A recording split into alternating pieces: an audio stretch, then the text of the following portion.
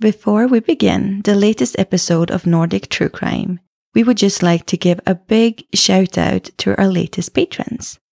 A huge thank you to Chantel Berg, Rich Waters, Raven, Tauno Alasirnieu, Amy, Tammy Biancolin, Heather Hartford, Nancy and Bill Hopper, and Anne MacGyver. If I missed anybody, then I'm really sorry, but I will be sure to give you a shout out the next time. Remember, if you too would like to become a patron of the show and receive access to extra monthly episodes, then find us at patreon.com/Nordic True Crime or see the link in the show notes. Now on with this week's episode.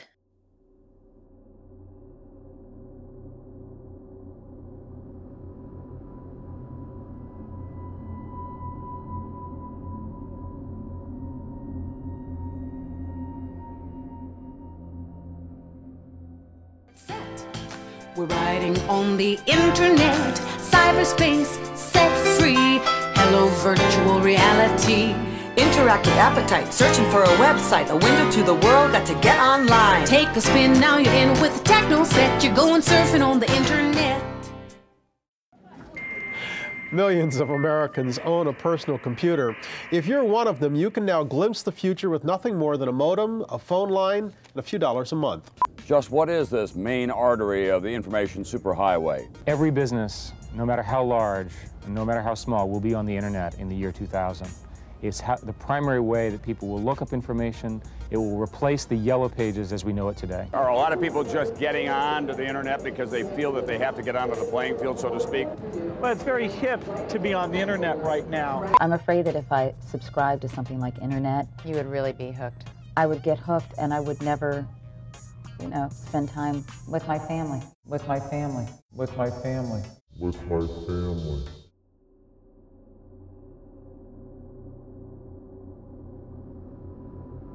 The internet truly is a remarkable tool which has made it possible for people all over the world to connect with each other for the best part of 25 years. Whether it be meeting new people, exchanging information, or sharing special moments, the internet has changed the way we communicate with each other. But human nature will always have its dark side, and is often the case with something which can be used to do so much good. It can inevitably be exploited for the wrong reasons. Many of these things happen within a secluded part of the internet called the dark web. This is a place where Google or any other ordinary search engine can't reach. It can only be found by using programs which have been specially created for the purpose of accessing the dark web. It was established to provide almost certain anonymity to its users, which of course is the perfect place for people who carry out illegal activities to thrive. The possibility of conducting criminal acts with a very limited risk of being caught is naturally very appealing to many.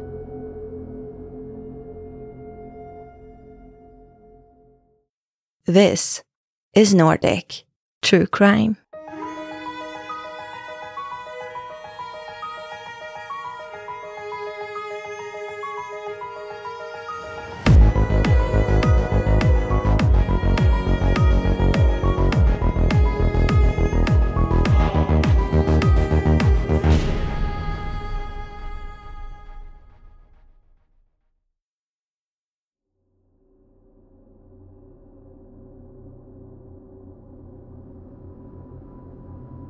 To understand the difference between the internet, or the net, and the World Wide Web, or the web, imagine it as a gigantic mall with an almost infinite numbers of shops inside, where the internet is the actual physical structure of the mall itself, and the shops inside are the internet pages on the web. Or another very simplified explanation is that the internet is a vast number of connected computers, and the web is the enormous amount of websites which can be found within these computers. Picture an iceberg. When you browse the internet and jump from website to website, or perhaps Google a question or a recipe, you are navigating through what is called the surface web. This is the tip of the iceberg, which is visible on the surface on the water. This part of the web is available to the general public and is searchable using ordinary standard search engines. It consists of billions of pages, and more are added every single day.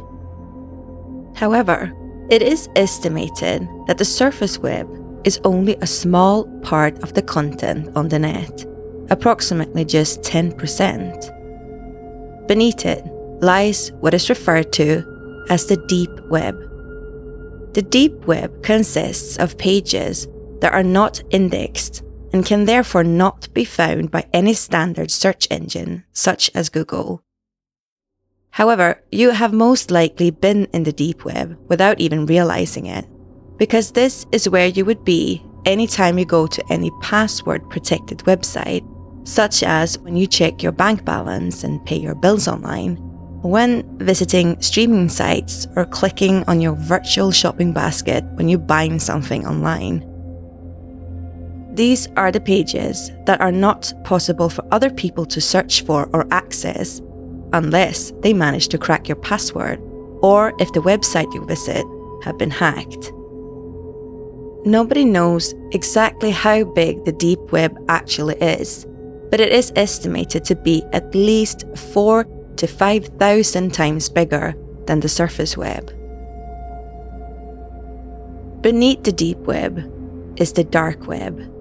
Just like the deep web, none of the sites are indexed, but here you need special software or search engines or other special arrangement to access the sites. This place provides almost complete and total anonymity. And this can be a very good thing, because this makes it possible for so-called whistleblowers to send encrypted information to journalists or citizens who live under the rule of dictatorships to be able to have their voices heard without endangering their own or the lives of their friends and families. It is also common to find various support groups here for people who have been through traumatizing events in their lives. However, where many decide to use something for the benefit of good, there will always be others who take a different road, especially when there is money to be made.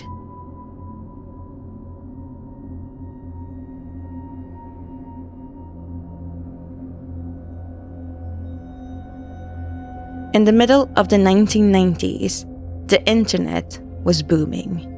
More and more people found their way online to experience this new virtual world.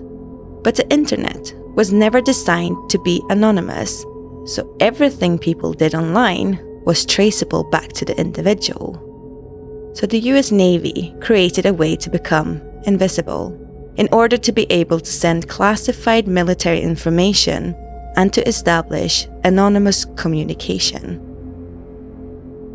However, they soon realized that since it was only US agents who were authorized to use this technology, it kind of defeated the purpose, because as soon as an anonymous connection was made through a website, people could immediately tell they were being watched by the CIA. So they had no other choice but to make the technology available to all, and in turn open Pandora's box, if you will. The darknet is an encrypted network built on top of the existing internet, and the one created by the US Navy is called Tor, which stands for the Onion Router. Tor is needed to be able to use the network of onion routers and almost completely hides your identity. If you browse the internet without any identity protection, then it is clear to see where your information came from and where it's going, all the way from the original source to its end destination. What Tor does is encrypts your data, many times over before sending it to randomly picked nodes in order to disguise where the information came from and where it's going. The only part that's traceable is when the information is sent to the node and where it's going directly after, but not what happened before or after that particular process. It's similar to attempting to evade someone who is pursuing you by hiding yourself in a block of flats. The person who is hiding you gives you a new set of clothes to try and further confuse the pursuer. The same individual can only see you coming around the corner to knock on their door, and when you're leaving their apartment, they see you disappear around the next corner. But they can't tell the pursuer what apartment you came from and whose apartment you ran to next. All they know is what outfit you were wearing when you arrived at their door and what you had on when you left. However, the person did see you, so you're not completely anonymous. But it would be a very difficult task to try and trace the information back to the source, considering you could have been running in and out of several different apartments.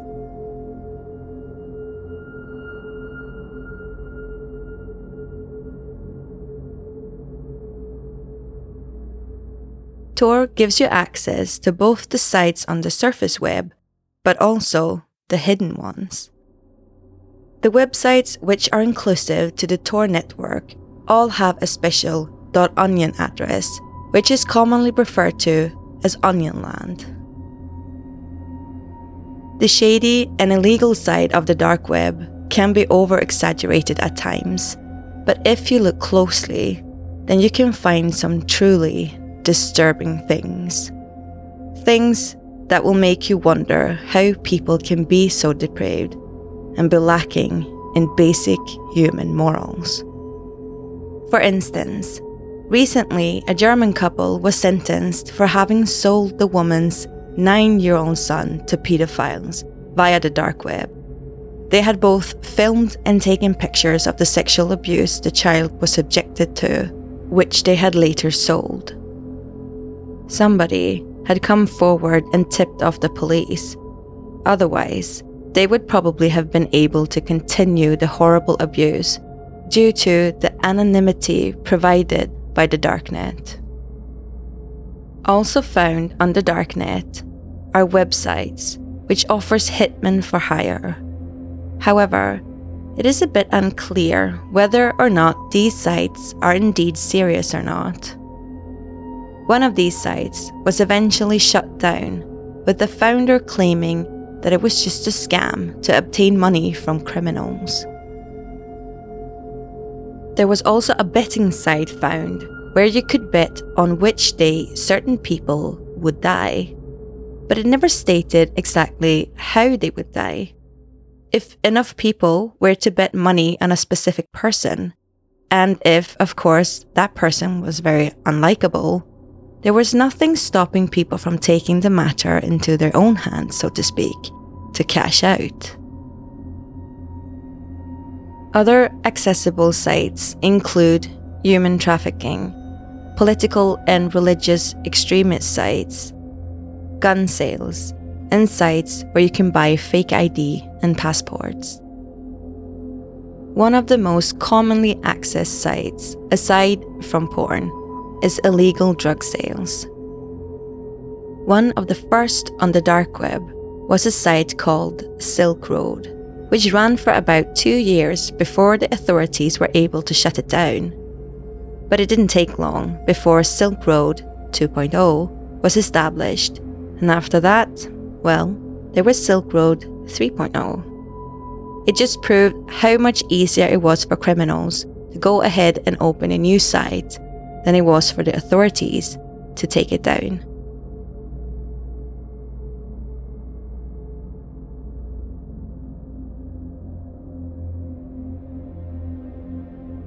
Thomas, a man from Sweden, was someone who was involved in the illegal sales of drugs.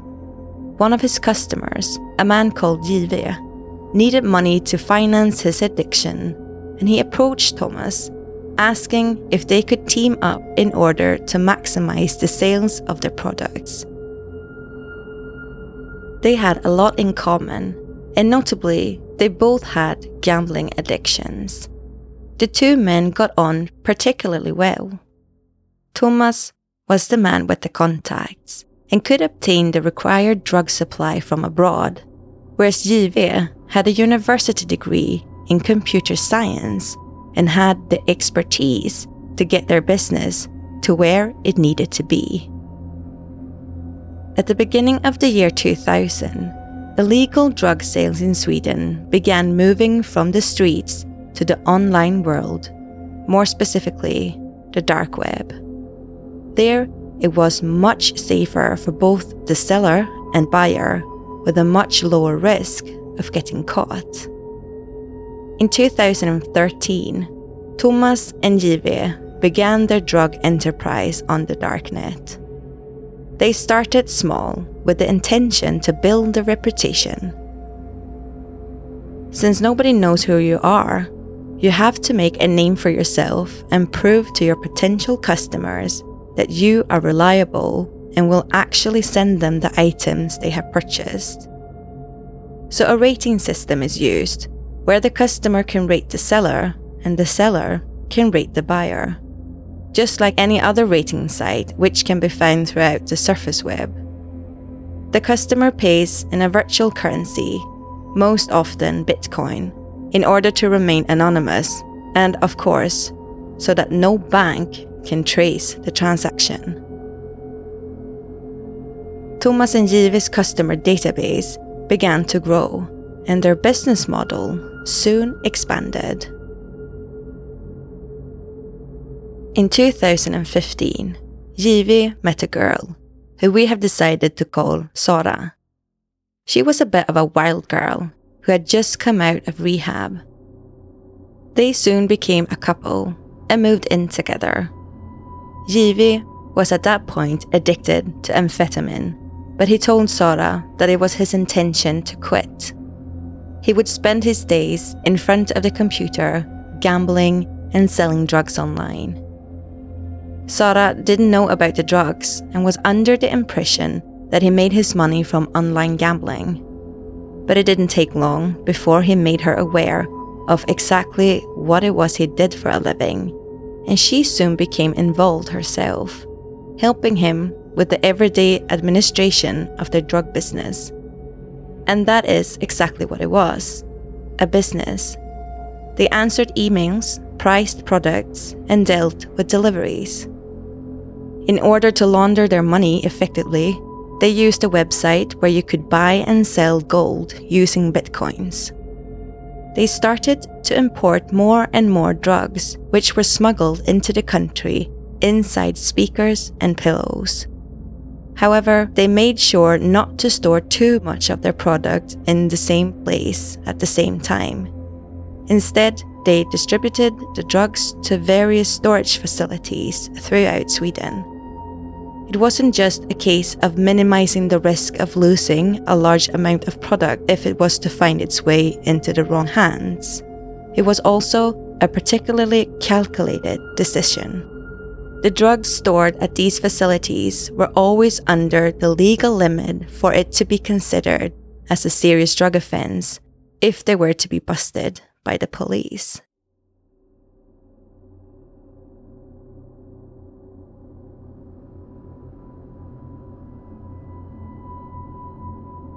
In order to avoid raising suspicion when distributing drugs to buyers, they had a few different tricks up their sleeves.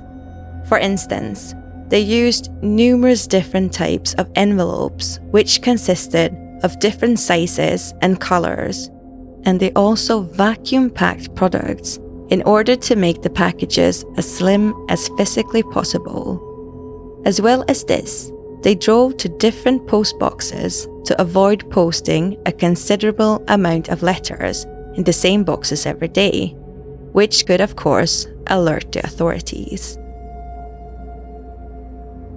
One day, a man contacted Thomas and JV. He introduced himself as Mr. Benzo and claimed that he could arrange for a considerably large amount of benzo tablets to be smuggled into Sweden from a foreign country. They made a deal, and 100,000 tablets were smuggled into the country, a massive amount for Thomas and J.V. to deal with. And they just kept coming. But it didn't take long before it became clear to the friends that it had become too much for them to handle.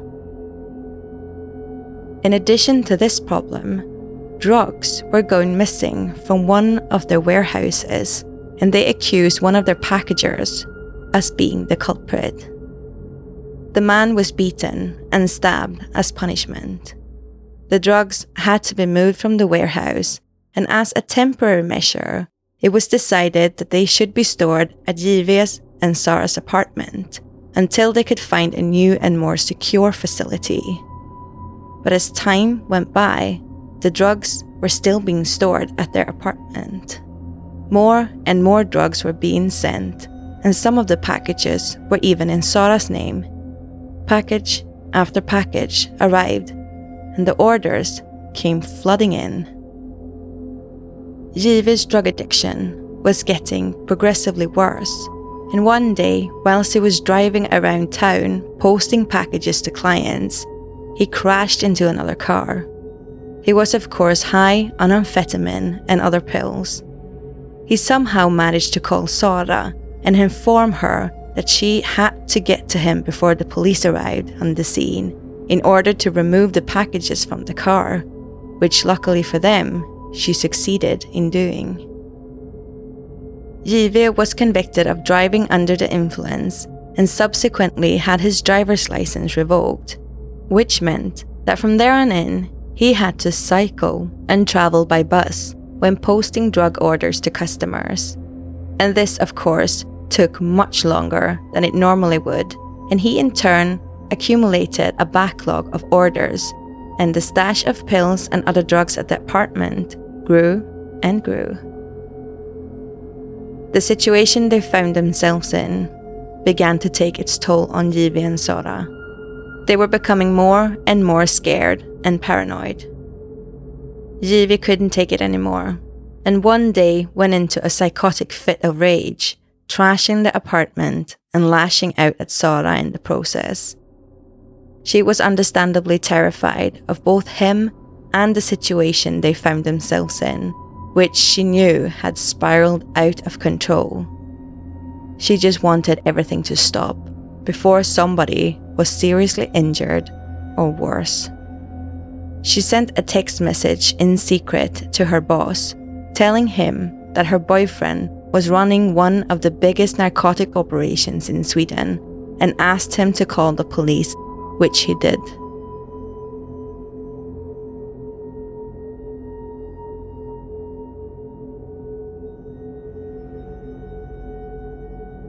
The police officers who were on patrol in the area and who received the call were under the impression that the problem revolved around a domestic disturbance where recreational drug use was involved. The officers made their way to the property, where on arrival, Sarah let them in. She was nervous and stressed to them that she didn't want J.V. to know that the police were there. But J.V. soon realized exactly who was in his home, and according to the officers, he became highly agitated and began to stutter. He refused to let them have a look around the flat without a warrant. This obviously raised suspicions, and they decided that they would bring him to the station for a drugs test and escorted him to the back seat of the patrol car. When J.V. had left the apartment, one officer stayed behind and asked Sarah where the drugs were, thinking they might just have a small bag for personal use hidden somewhere on the property. But Sarah pulled out a big gym bag which was filled with pills, and then another and another. The pills were hidden all over the flat, and by the end there were several gym bags, huge plastic bags and boxes filled with drugs. The officers were in shock. There was roughly 103,000 pills, 293 LSD strips, and over 200 grams of powder form MDMA. They found printed orders containing customers' addresses and thousands of envelopes and stamps. The police soon realized that Jive and Sara were not the only ones involved in this drug enterprise, and it wasn't long before they were knocking on Thomas's door. He wasn't too nervous because he knew that they couldn't connect him to anything. He didn't have any drugs lying around his flat, and his computer was encrypted, so he knew that they wouldn't find anything on it. But he had made one massive mistake. He had backed up his work from his desktop computer onto an external hard drive, and that hard drive wasn't encrypted. So the police now had access to everything revolving around Thomas and Jive's drug empire, including private keys they had found on the desktop computer, which allowed them to open encrypted emails. And there was something else which caught the attention of the detectives. The keys were under two aliases who they recognized as two of the biggest online drug dealers in Sweden, who were responsible for 30% of the total drug sales in the country. Men who they had under surveillance for some time. Swedish police, by law, are not allowed to actively try and hack their way into criminals' computers, as hacking is of course a criminal offense. So all they could do was carry out standard surveillance, which makes it very hard and time-consuming to take down illegal sites such as Jive's and Thomas's.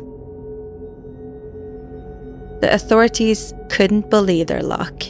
Things like this just didn't happen. Generally speaking, it is extremely difficult to infiltrate or get close to the big hitters in these organizations. But on this occasion, everything, more or less, just fell into their laps. Thomas and Jive were sentenced to 8.5 years in prison.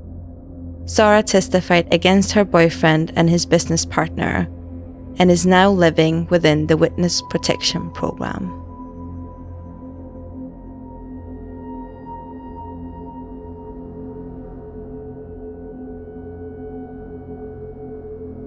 As stated earlier in the episode, it is extremely difficult for the police to catch criminals on the dark web because of the anonymity factor, which of course sparks a lot of debate and raises countless questions. But it wasn't that long ago that some governments went to extreme measures to get as much personal information as possible about their citizens, information which of course nobody wanted to willingly give out. A common example of this was the Stasi, who were the official state security service in East Germany from the 1950s right up until the fall of the Berlin Wall in 1989. At their height, they had files on almost every citizen of the DDR. In stark contrast to the days of the Stasi, today, most of us give up our private information publicly without really realizing what we are doing. It is relatively easy to find out where someone lives, where they work, their political preferences, and who their friends and family are. Social media apps are regularly used by the police as a way of finding out as much as they can about suspects or missing people.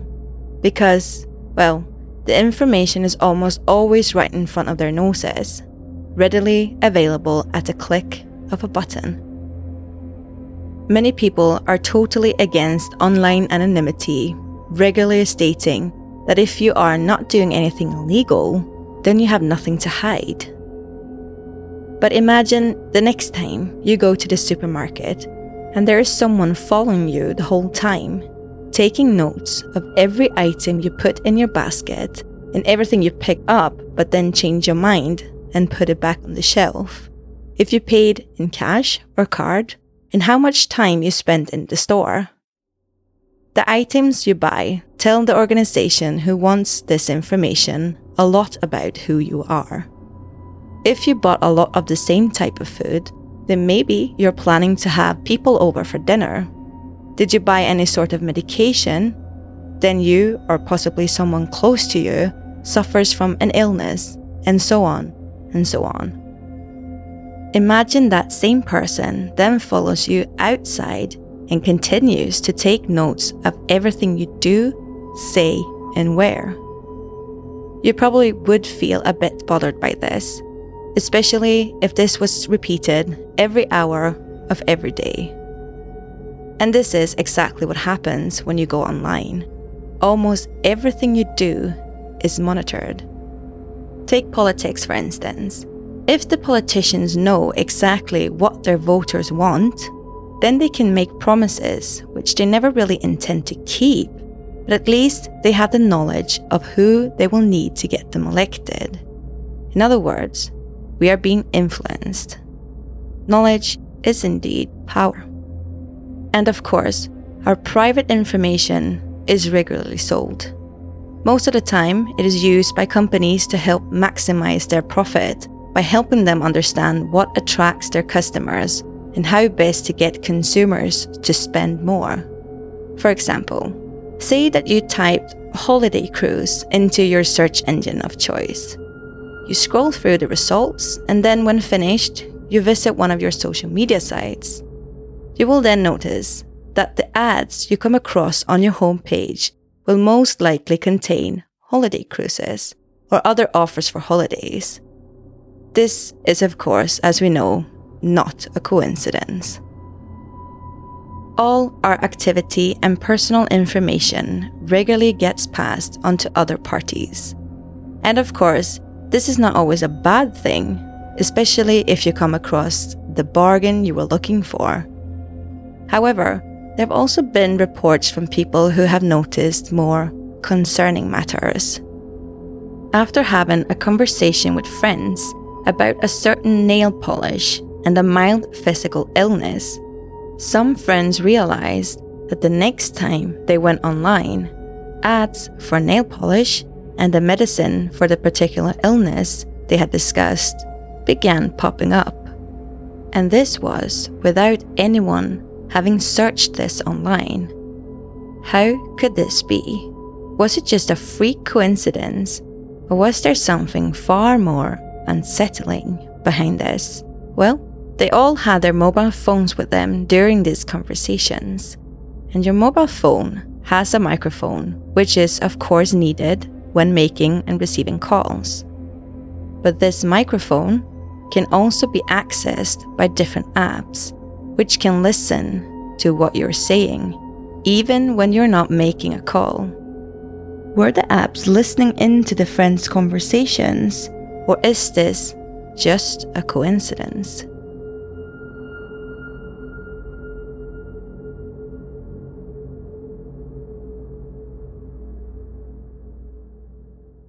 So the next time you install an app which demands access to your microphone with no particular reason you can think of, then you should probably think twice before accepting this request.